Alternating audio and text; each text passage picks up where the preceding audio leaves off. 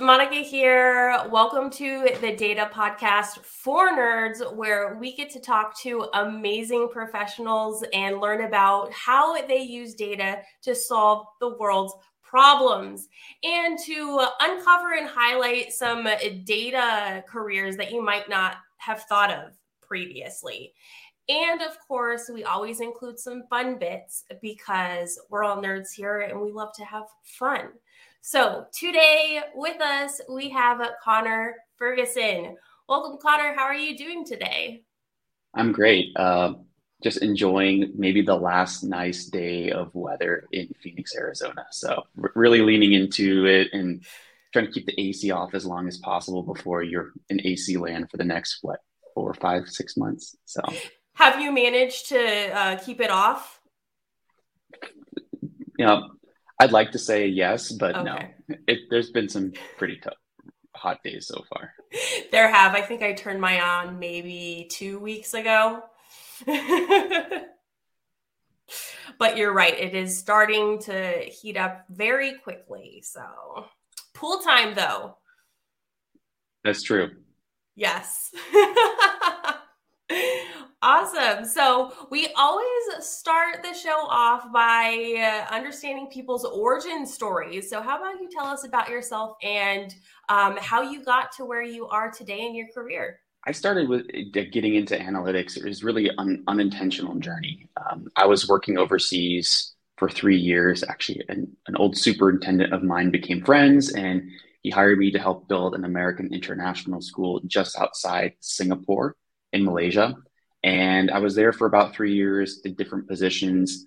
A lot of it was liaising with architects and engineers to look at some of the schematics that were designed and say, does it really apply for a K through 12 school? Like, a simple example was, hey, maybe you should have like water fountains that are a little bit lower so kids can actually drink from the water fountain. Like, these are the kind of things you don't really think about when you're looking at just bird's eye view of building something. The experience was awesome, but we just were the recipient of so many supply chain issues where the flooring came first. That should come last. We ran out of steel beams because of supply chain issues in China.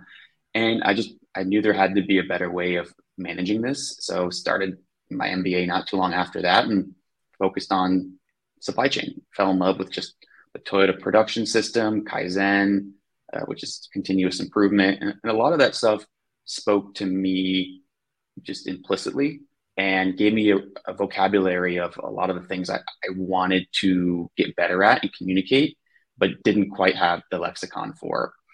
I interned between my first and second year of my MBA for a startup in Cincinnati, and walked into an archipelago of spreadsheets and Tableau dashboards and didn't know which one was which. It was a really frustrating time to have all this knowledge and wanted to share and add value, but be inhibited by access to information. And said nicely, I was pretty low on the BI team's ticket queue. So I had to pivot in trying to add value that summer, but I didn't get to do a lot of the supply chain formulas and calculations that I had just spent the last year studying. So I knew there had to be a better way for me to get access and control over my own destiny. And I figured the best way to do that was getting access to the information. I needed the ability to ask and answer my own questions to systems without needing to rely on anyone. So I took every course that had data and analytics in the title and just fell in love.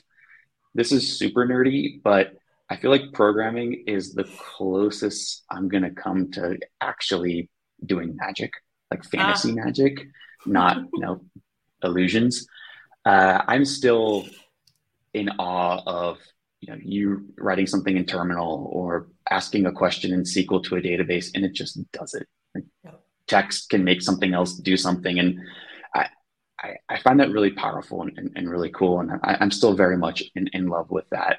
But I specialized in business analytics while I was finishing up my MBA, then was hired into my first role as really the first supply chain analytics or first analytics resource at kind of a medium company. Worked on some really fun projects while I was there for 3.5 years, then was working in a startup in Manhattan for a little less than a year and was part of the tech layoff uh, group of people. Luckily, I had access to the data, so I knew it was coming and was Yeah. able to get ahead of it. And another trick is if your work starts to move a little bit upstream, maybe just be a little bit like, oh, I wonder why sales wants to see it this way now, especially if they're very comfortable in their Salesforce ecosystem. Why do they need BI now, Mm. or analytics now? So that was another good indication that maybe I should start networking before I need to network. I was lucky enough to start consulting in early January, uh, right after I had to say goodbye before a lot of us really wanted to. And I've been consulting for a seed round medical device ordering company, just rebuilding their Snowflake warehouse, working on an embedded analytics project, and have just implemented DBT. So doing a lot of fun things there. Um, I guess when I'm not working, I'm a big reader. I love Okay. being pretty bad at guitar and making spreadsheets out of things that maybe don't really need to be spreadsheets, but I have fun doing it anyway. Yes. A lot of us do really love making spreadsheets and lists. I know I do. Writing things on your to-do list just that you can check it off. I don't know why that's such a thrill, but it is. So, okay, I thought a lot about that actually. And I think a lot of data people are Mhm. control people. I And agree. they love control. They love their database in the format they've designed. They love their naming conventions. They like order, and I think it's a really fun way to feel, a really simple way to feel powerful. Like I made a task, I checked it off.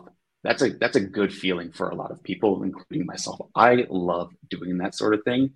But I think a lot of data people are control people, and I think that can get in our way sometimes too. Um, as I've become a little bit more senior, I'm really trending more toward like messy analytics and Okay. answering questions maybe 60% of the way, because getting 100% of the way really isn't the juice isn't worth the squeeze, um, Yeah, for a lot that's of a those good point. things. So I guess said more eloquently, I index on velocity rather than completeness. Okay. So, trending with this, how in your role do you use and define data? You talked about messy analytics, and I want to get into that a little bit more too. But what does data mean to you? I think it becomes data when you start collecting it.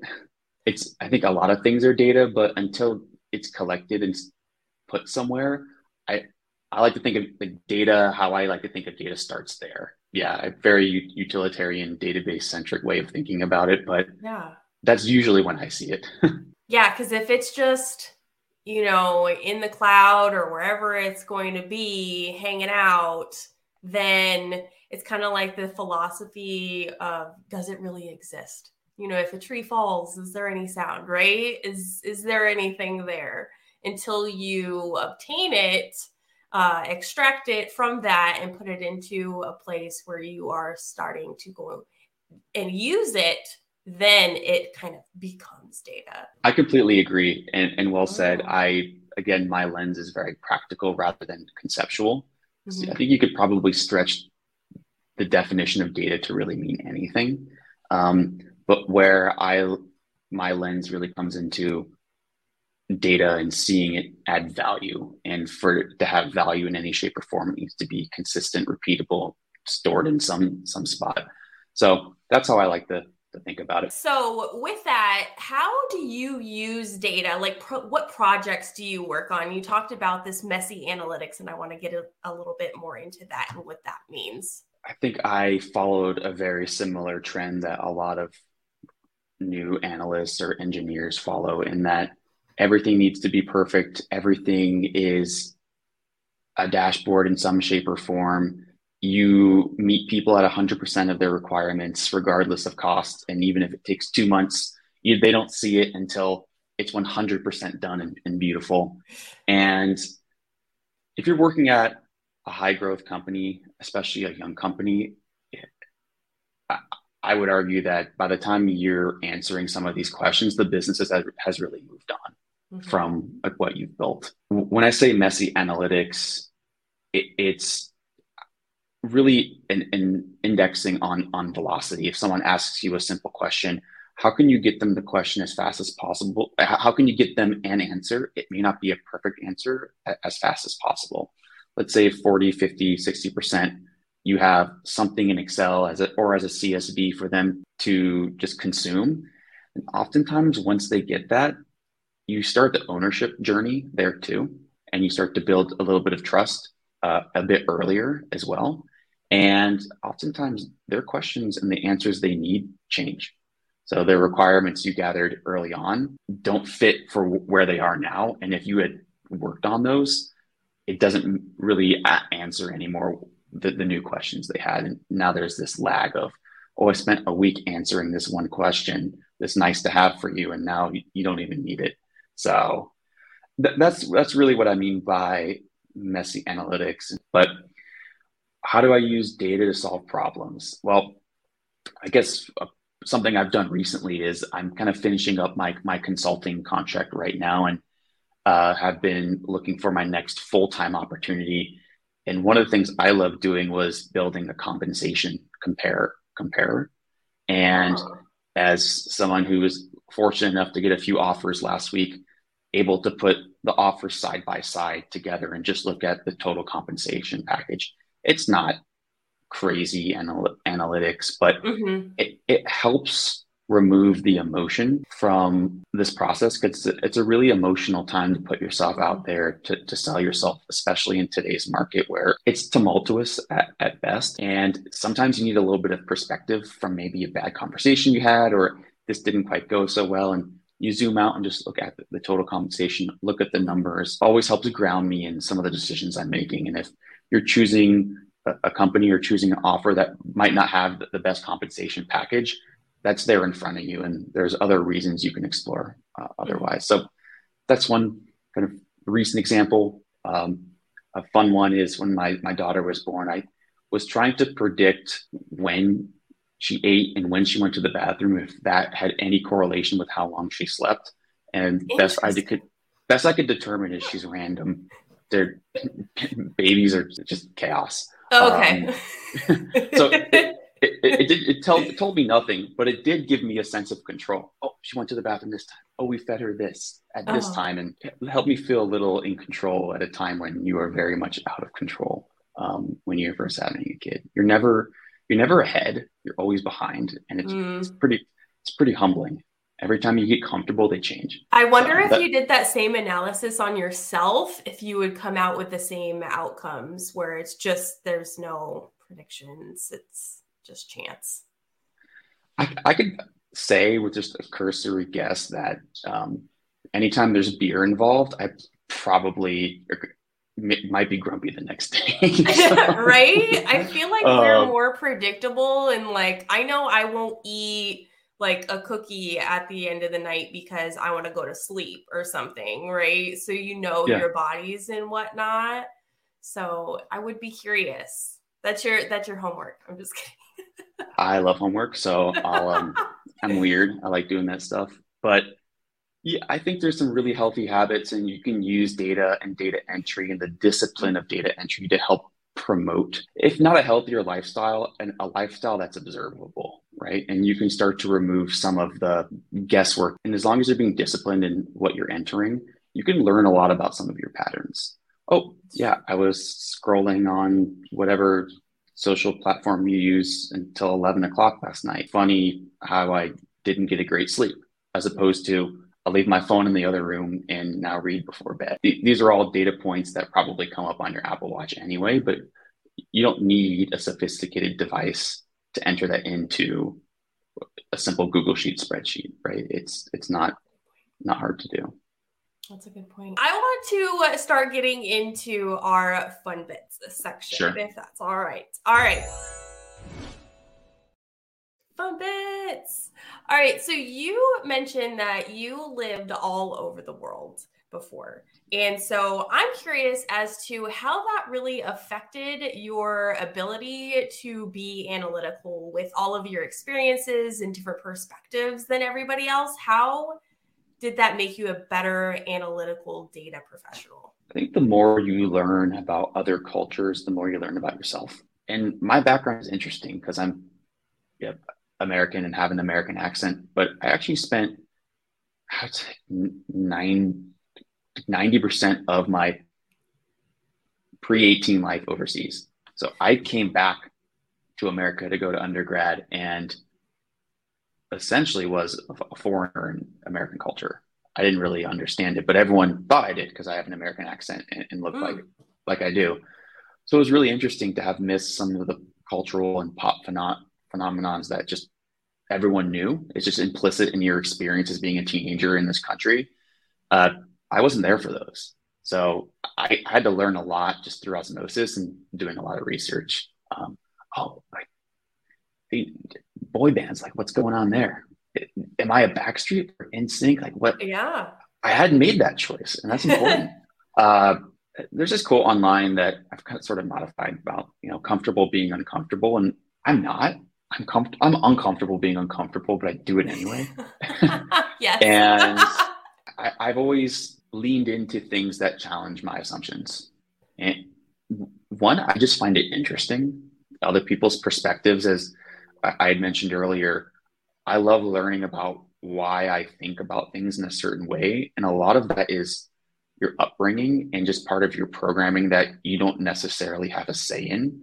And why is my knee-jerk reaction like this? Oh, it's because my parents had this opinion. We lived a certain way. We're of a certain socioeconomic class. And just living around the world helped me challenge those assumptions. And at a minimum, just acknowledge them, right? Mm-hmm. Understanding where you are. So I love learning about different things. And I love challenging myself, even when it's hard. And I think too, especially overseas, when you're around different people with different beliefs and different cultures and different norms, one of the things I miss a little bit is how comfortable other cultures are with debate and leaning into some conversations that I think a lot of people in this country are maybe told to not have.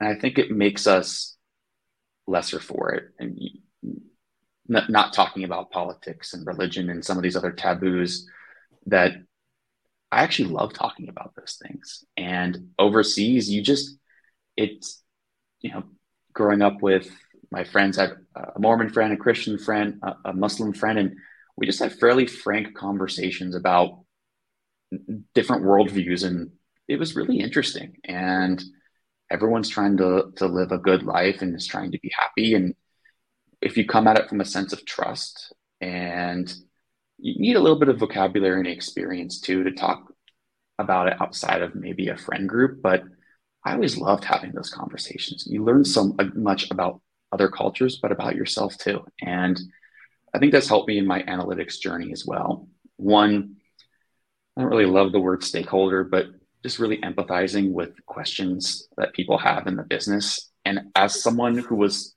in analytics because I was frustrated and wanted to do supply chain, I get that when you're coming to me with a ticket request to answer a simple question, that you'd probably rather do it yourself, right? Mm-hmm. You probably don't want to go through an analytics bottleneck to answer a simple question like, what's our revenue by month by product? That's a simple SQL query for most data sets.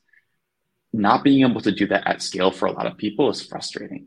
At least I perceive it as frustrating. So just acknowledging people where they are and trying to help them out, and just the empathy has been really helpful for me as well. I think too, just leaning into maybe some difficult conversations that need to be had, but having them in a way that they don't feel challenging, mm-hmm. like subtly challenging some of the questions you get with the intent of finding the true question. And I think you really need to find the true question before you even think about finding the answer. Oh, why are, like, sort of the second or third order thinking, why are they asking this question in the first place? Mm-hmm. Where is this question going to be answered? Is this for an all hands? Like, how right do I need to be?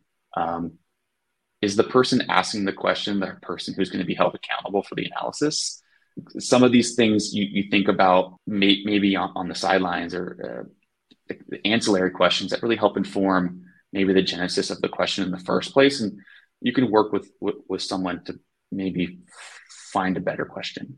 I guess the last thing for me, I'm nerdy in that I like to think of culture as an equation almost. And Okay. you look at the different components of it. You have maybe religion, you have language, you have food, you have behaviors and norms. And you think a lot about, oh, if you don't speak the language of the country you're in, then you're missing out on a lot. That's true, but there's still a lot of control you can have in understanding that equation. How much of the food have you tried? How much have you understood the beliefs and the Mm. mindset and the culture and the norms of where you are? Again, language is a huge component of that. That's been really helpful for me as I've transitioned into different companies as well and been on different teams, understanding that maybe I don't speak the business language yet, but if I can get a feel for the team and understand some of these other components of the calculation, it helps with my integration into that environment as well. One of my cute little taglines is a cultural chameleon. It's kind of, I'm kind of embarrassed to say it out loud. I normally write it, but you can come in and kind of figure out where I am and then understand what equity I need to build in order to Hmm. start feeling a little bit more comfortable, challenging, or being a bit more assertive with moving things along. I like listening a lot when I first join somewhere and just absorbing as much as I can and meeting people with the culture they're at as a shared language and then using that as a starting point to go from. Hmm. That's been my strategy. That's a great strategy. That leans into the next question in how you like to learn new things. So you like to turn into a chameleon, make everything an equation, and kind of absorb everything. Is there any other way that you like to learn new things? Yeah, I have a few different strategies. One is, for lack of a better word, information dump. I just love collecting and hoarding information. And I call it bookmarking just internally, Mm. where I like to have an internal filing system of really cool resources, whether it's a YouTube video or this amazing, truly amazing analytics content now on LinkedIn. You can get a lot of what you need to know on LinkedIn now if you know where to look. Hmm. I think I mentioned YouTube University, just different articles. And when I say YouTube University, I don't mean it. It's not a channel. It's just Thank you for there's clarifying that because I yeah almost jotted that down. Like, okay, YouTube University, that's a channel that I need to go check out. that's where I hope to send my daughter, and it's free of charge. Hmm. But again, I like to bookmark, so I like to read a lot at maybe a cursory or a fast pace and say, this is interesting. Once I have an application for this, I'm going to come back to it. I think Hmm. without a practical application, a lot of it, I find that I digest the theory at a much lower rate. So I file it away, scroll it away until I have a good use case for it, and then read all I can when I finally start connecting the dots and then get my hands dirty. You need to get your hands dirty to really cement some of that knowledge. At least that's what worked for me. Do you have a favorite book?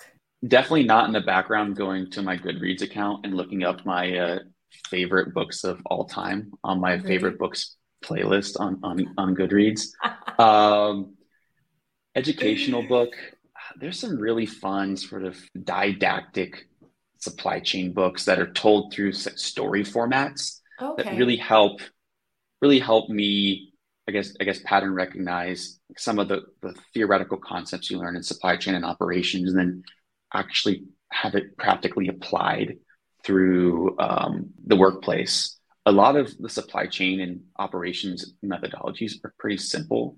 Like Hmm. practically applying them is really hard.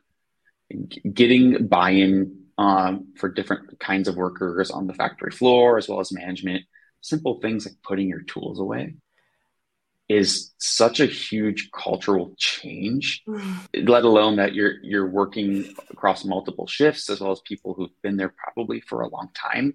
Hmm. These are not things that are, it's not a SQL query that Yeah. you're, or a DBT model. This is change management, right? Hard Hmm. change management stuff.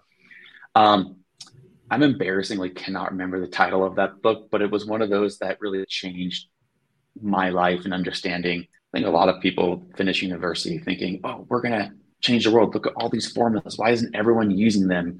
And you Hmm. realize actually change is really hard. There's a lot of friction with change. Yeah. And whatever you can do to lessen that friction, that's where you're going to see the most, like, the true value multiplier.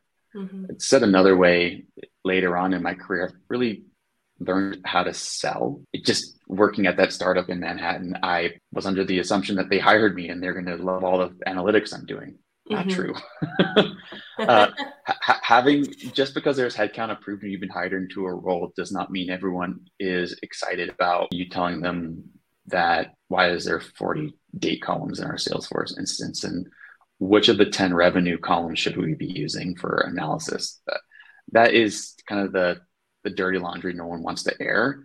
Yeah. And if you don't have a messaging and a communication strategy about how you're going to tackle those issues and how you sell people into what you're doing, you're not really going to get off. If you get off the ground, your horizon is going to be much longer than it needs to be. A lot more fantasy books come to my mind, Okay. a bit more easily. Any big ones that people would recognize? The Name of the Wind. I really love that book. Patrick Rothfuss. What I think it does a good job in doing is it's a fantasy book that kind of feels like it just happens to take place in the fantasy world, but it's really just Oh. a Bildungsroman about a kid growing up. That's fun. And a recent one is Brewery of the Orange Tree too. That's a really beautiful series, and I think it approaches, I guess, high fantasy or what you think of fantasy with a more modern take on just different representations on different groups, which is, especially in fantasy, extremely underrepresented. And what's super cool about it is to have people with different kinds of relationships and that being normal rather than illicit is also Mhm. fairly novel within the fantasy world. And it felt fairly refreshing to read a book like that. So that was really fun. Awesome. Well, do you have any final words of encouragement or recommendations for the listeners? I say what I'm about to say, not because I did it right the first time. These are just some of my lessons from really making a lot of mistakes. If you are new, if you're the first analytics resource, or if you are new in your analytics career, something that I found really helpful and a helpful lens to approach things is what I call like a crawl, walk, run approach. How can you demonstrate value early? It's not beautiful. Maybe it's a little bit messy, but you're showing people you're moving toward where you need to go rather than trying to build a total solution. And you can do, I think they don't have to be mutually exclusive. You can do them in parallel. You can have messy wins to buy you time for a total, maybe automated, scalable solution. So consider that as someone, as maybe a reformed perfectionist.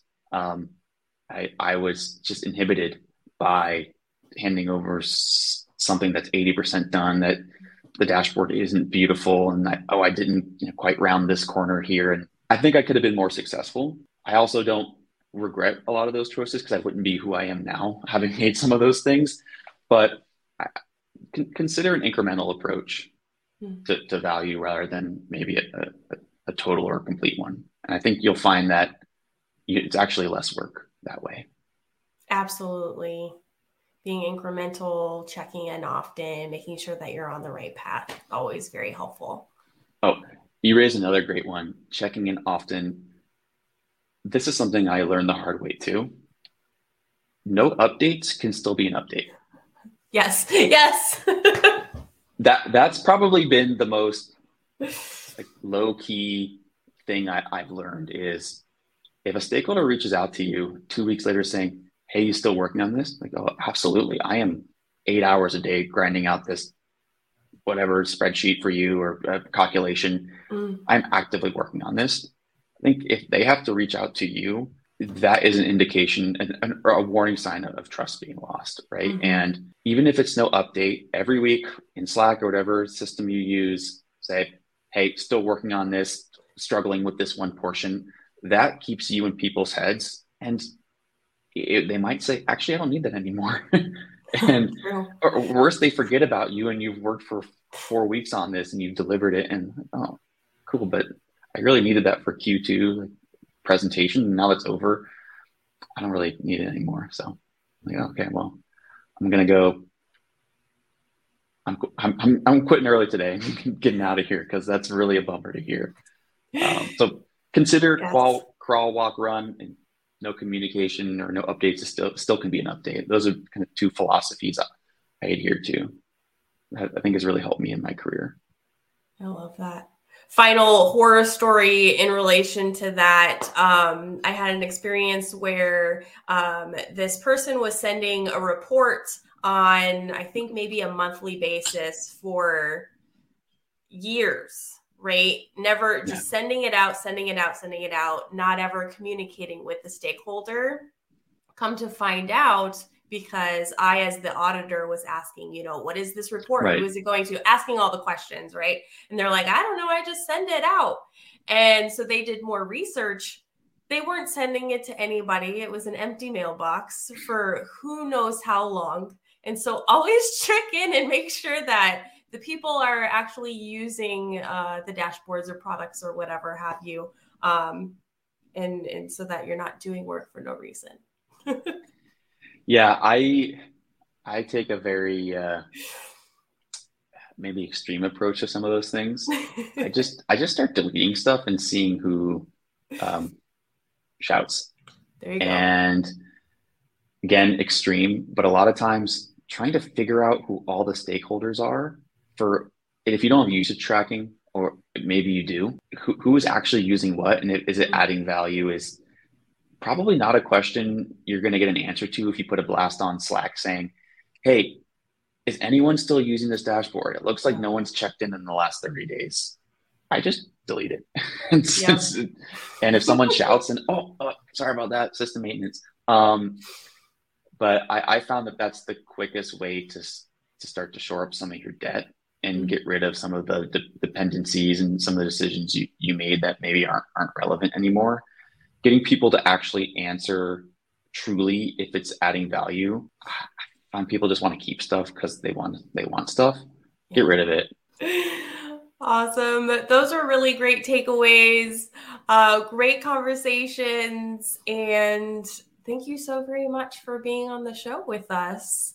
If anybody has any questions, where can they find or follow you? Yeah, I think the best way to get in touch with me is by carrier pigeon. That's generally how I prefer my communication.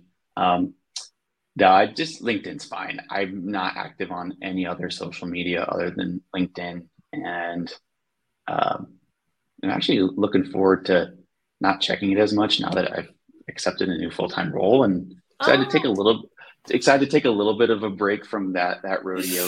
It can be a lot, but also, mhm. well, maybe just a different portion of it because there's you included just posting such.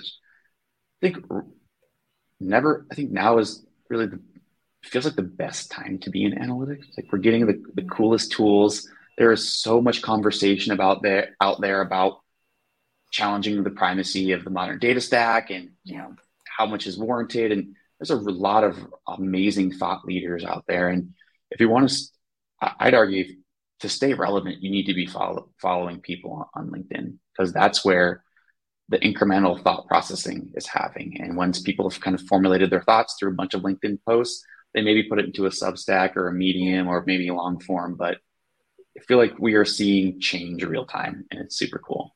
So now I just won't go to the jobs tab on LinkedIn. I There don't need you to go there go. anymore. And hopefully you will share your experiences. You can kind of convert over to sharing on LinkedIn. Yeah, it's a cool medium. Awesome. Well, thank you again so very much, Connor, for being on the show. And as always, folks, happy learning.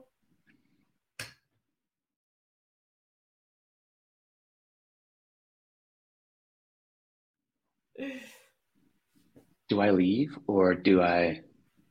You have to No. leave out that door right behind you. Oh, okay. See you later.